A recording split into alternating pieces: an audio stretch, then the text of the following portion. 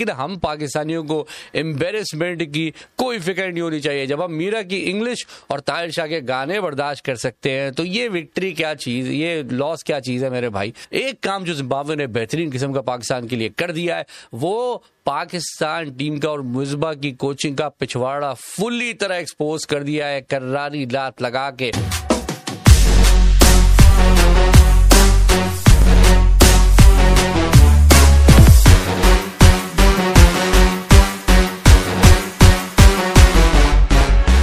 एक बार फिर बादशाह में खुशामदीद। पहले शुरू करते हैं जिम्बाब्वे की शानदार जीत से जो आज पाकिस्तान के अगेंस्ट 16 अटेम्प्ट में पहली बार नजर आ गई T20 क्रिकेट में। अभी तक जिम्बाब्वे पाकिस्तान को हरा नहीं पाया था, लेकिन पाकिस्तान ने आज वो रिकॉर्ड अपने हाथ से खो दिया है। शानदार विक्ट्री जिम्बाब्वे की, वो खेलने आए हैं, खिलाने आए हैं और बेहतरीन तरीके से जो है वो खेलते जा रहे हैं। पहले मैच में उन्होंने टफ टाइम दिया था पाकिस्तान को और काफी हद तक आगे भी थे, लेकिन लैक ऑफ एग्जीक्यूशन की वजह से आगे ना जा सके। लेकिन इस मैच में ऐसा कुछ नहीं हुआ। 118 का बहुत छोटा सा टोटल जिम्बाब्वे ने पाकिस्तान को दिया था और पाकिस्तान एक वक्त पे लग भी रहा था कि बहुत अच्छी तरह उस टोटल की तरफ बढ़ रहा है, लेकिन 7 विकेटें 21 रन पे गिरने के बाद पाकिस्तान 99 पे ढेर हो गई। एम्बेरसमेंट के बार लग गए, लेकिन हम पाकिस्तानियों को एम्बेरसमेंट की कोई फिक्र नहीं होनी चाहिए। जब हम मीरा की इंग्लिश और ताहिर शाह के गाने बर्दाश्त कर सकते हैं तो ये विक्ट्री क्या चीज, ये लॉस क्या चीज है मेरे भाई।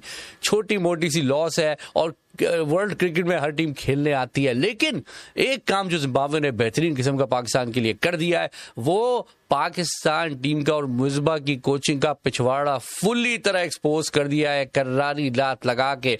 और ये लात इतनी काम आएगी पाकिस्तान के कि पाकिस्तान इस लॉस को याद रखेगा और उम्मीद है कि जब अब पिछवाड़ा खुल चुका है तो पाकिस्तान को मजीद लाते लगेंगी। हमारे इंडियन दोस्त बैठे होंगे फोरम में, कमेंट्स करने के लिए तैयार होंगे और बताएंगे पाकिस्तानियों को, देखो पाकिस्तानियों ये क्या कर दिया तुमने और तुम्हारी टीम ने। इसके लिए हो जाए तैयार। लेकिन जैसे मैंने कहा, जब आपको दुख पहुंचे तो फौरन मीरा की इंग्लिश वीडियोस और ताहिर शाह के गाने देख के अपने दिल को तसल्ली दे कि ये तो कुछ भी नहीं हुआ। जब हम ये बर्दाश्त कर सकते तो ये क्या है। अच्छा, क्रिकेट में वापस चलते हैं।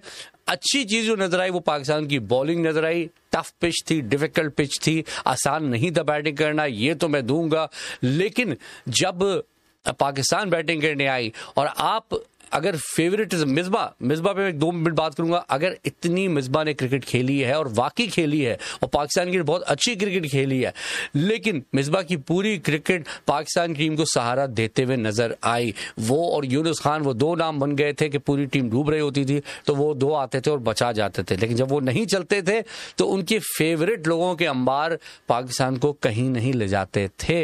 अब वही सिचुएशन मिसबा ने इस टीम में कर दी है। अगर रिजवान नहीं चलेंगे और बाबर नहीं चलेंगे तो उनके फेवरेट लोगों के अंबार फिर पाकिस्तान टीम को कहीं नहीं ले जाएंगे।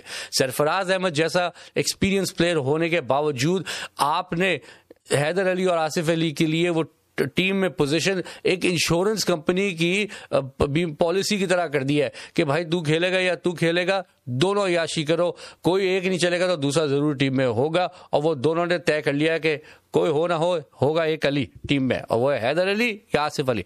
फिर आसिफ अली को मौका मिला और फिर आसिफ अली शानदार तरीके से फेल हो गया। मैं मजीद बात नहीं करूंगा आसिफ अली पे, कितना कर सकता है इंसान, बात कितनी करेगा तो होगी चीज चेंज, लेकिन वो नहीं होती नजर आई क्योंकि मिसबा की आंखें जो हैं वो फेवरेटिज्म के पर्दों से बंद हैं और वो जब तक बंद रहेंगी पाकिस्तान का कुछ नहीं होना, सिर्फ पिछवाड़ा ही एक्सपोज होना है जो हो चुका है।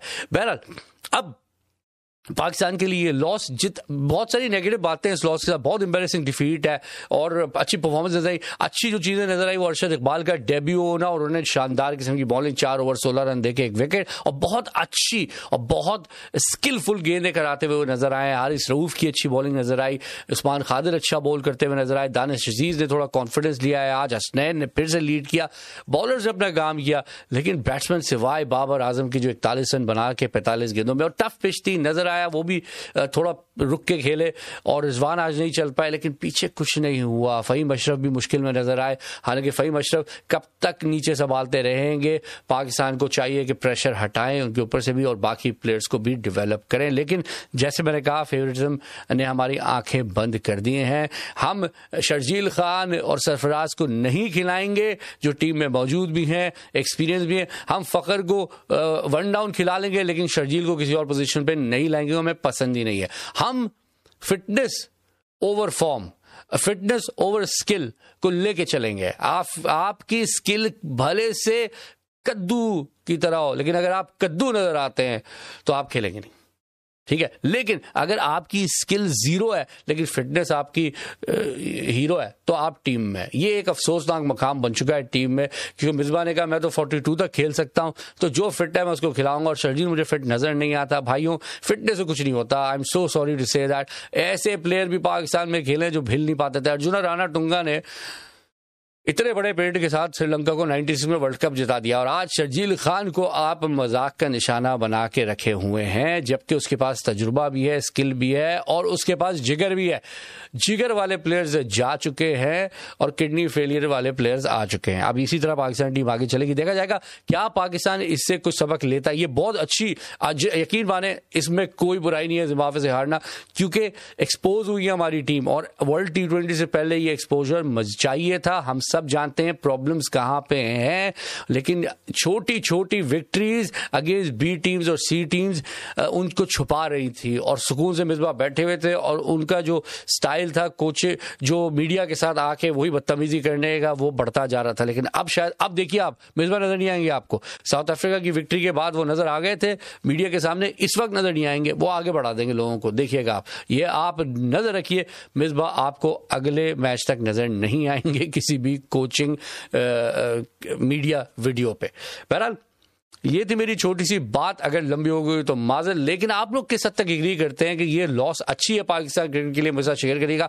हर चीज बुरी नहीं होती, एक चीज मैंने हमेशा जिंदगी में सीख ली है, आपको सीख के चलना है, और इस लॉस से अगर पाकिस्तान सीखेगा तो कामयाब होगा, और अगर नहीं सीख पाया तो कुछ नहीं हो सकता। आपने एक और बात मैं जाते करूंगा हफीज के बारे में। मोहम्मद हफीज एक बड़ा नाम है और बड़ी टीमों के अगेंस्ट परफॉर्म करने का तजुर्बा रखता है। ऐसी छोटी छोटी सीरीज खिला के ना आप हफीज का इंटरेस्ट उठा सकते हैं, ना हफीज का पैशन जगा सकते हैं, और ना ही आप उनके कॉन्फिडेंस का फायदा कर सकते हैं। आप अगर उनको रेस्ट देते, यंगस्टर्स को ट्राई करते, घुसते, अगर आप हारते भी तो कम से कम ये खुशी होती कि यंगस्टर्स देखने का मौका मिला।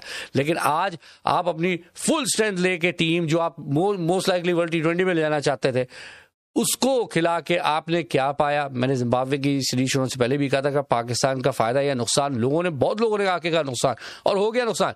हमने गलत नहीं कहा था, हो गया नुकसान। अब आपके कॉन्फिडेंस को ऐसा धचका पहुंचा है पाकिस्तान टीम के कि बहुत मुश्किल होगा रिकवर करना वहां से, और आपके कैरेक्टर का टेस्ट होगा। और अगर आपने ये रिकवर कर लिया और कैरेक्टर का टेस्ट आपने कामयाब कर लिया तो फिर आप वाकई अच्छी टीम साबित हो सकते हैं। लेकिन वर्ल्ड T20 ज्यादा दूर नहीं, और आपने अपने लिए पहाड़ी कर ली और ऊंची, तो आपकी अब चढ़ाई बड़ी मुश्किल नजर आ रही है। देखा जाएगा क्या होता है। पहला हम तो अपनी बात ही आपके साथ शेयर कर सकते हैं बादशाह में। जुड़े रहे, आपकी मोहब्बत का शुक्रिया। 14,000 सब्सक्राइबर्स हो चुके हैं, लेकिन हैरान कुन बात यह है कि आप 90% लोग जो हमारे चैनल को देखते हैं वो सब्सक्राइब नहीं करते। जब आपने पूरी वीडियो देख ही ली है, इतनी मेहनत कर ली और हमारी बात सुन ली है और हौसला है आप में, तो बटन एक सब्सक्राइब दबाने का भी हौसला रखें और नोटिफिकेशन की घंटी दबाएं, ताकि जैसे हम कभी लाइव हो या वीडियो अपलोड करें तो आप तक पहुंच सके। एक बार फिर शुक्रिया बादशाह देखने का। अपना ख्याल रखें। मैं हूं आपको सलमान खान। इंशाल्लाह हाजिर होंगे अगले मैच के बाद। अल्लाह हाफिज।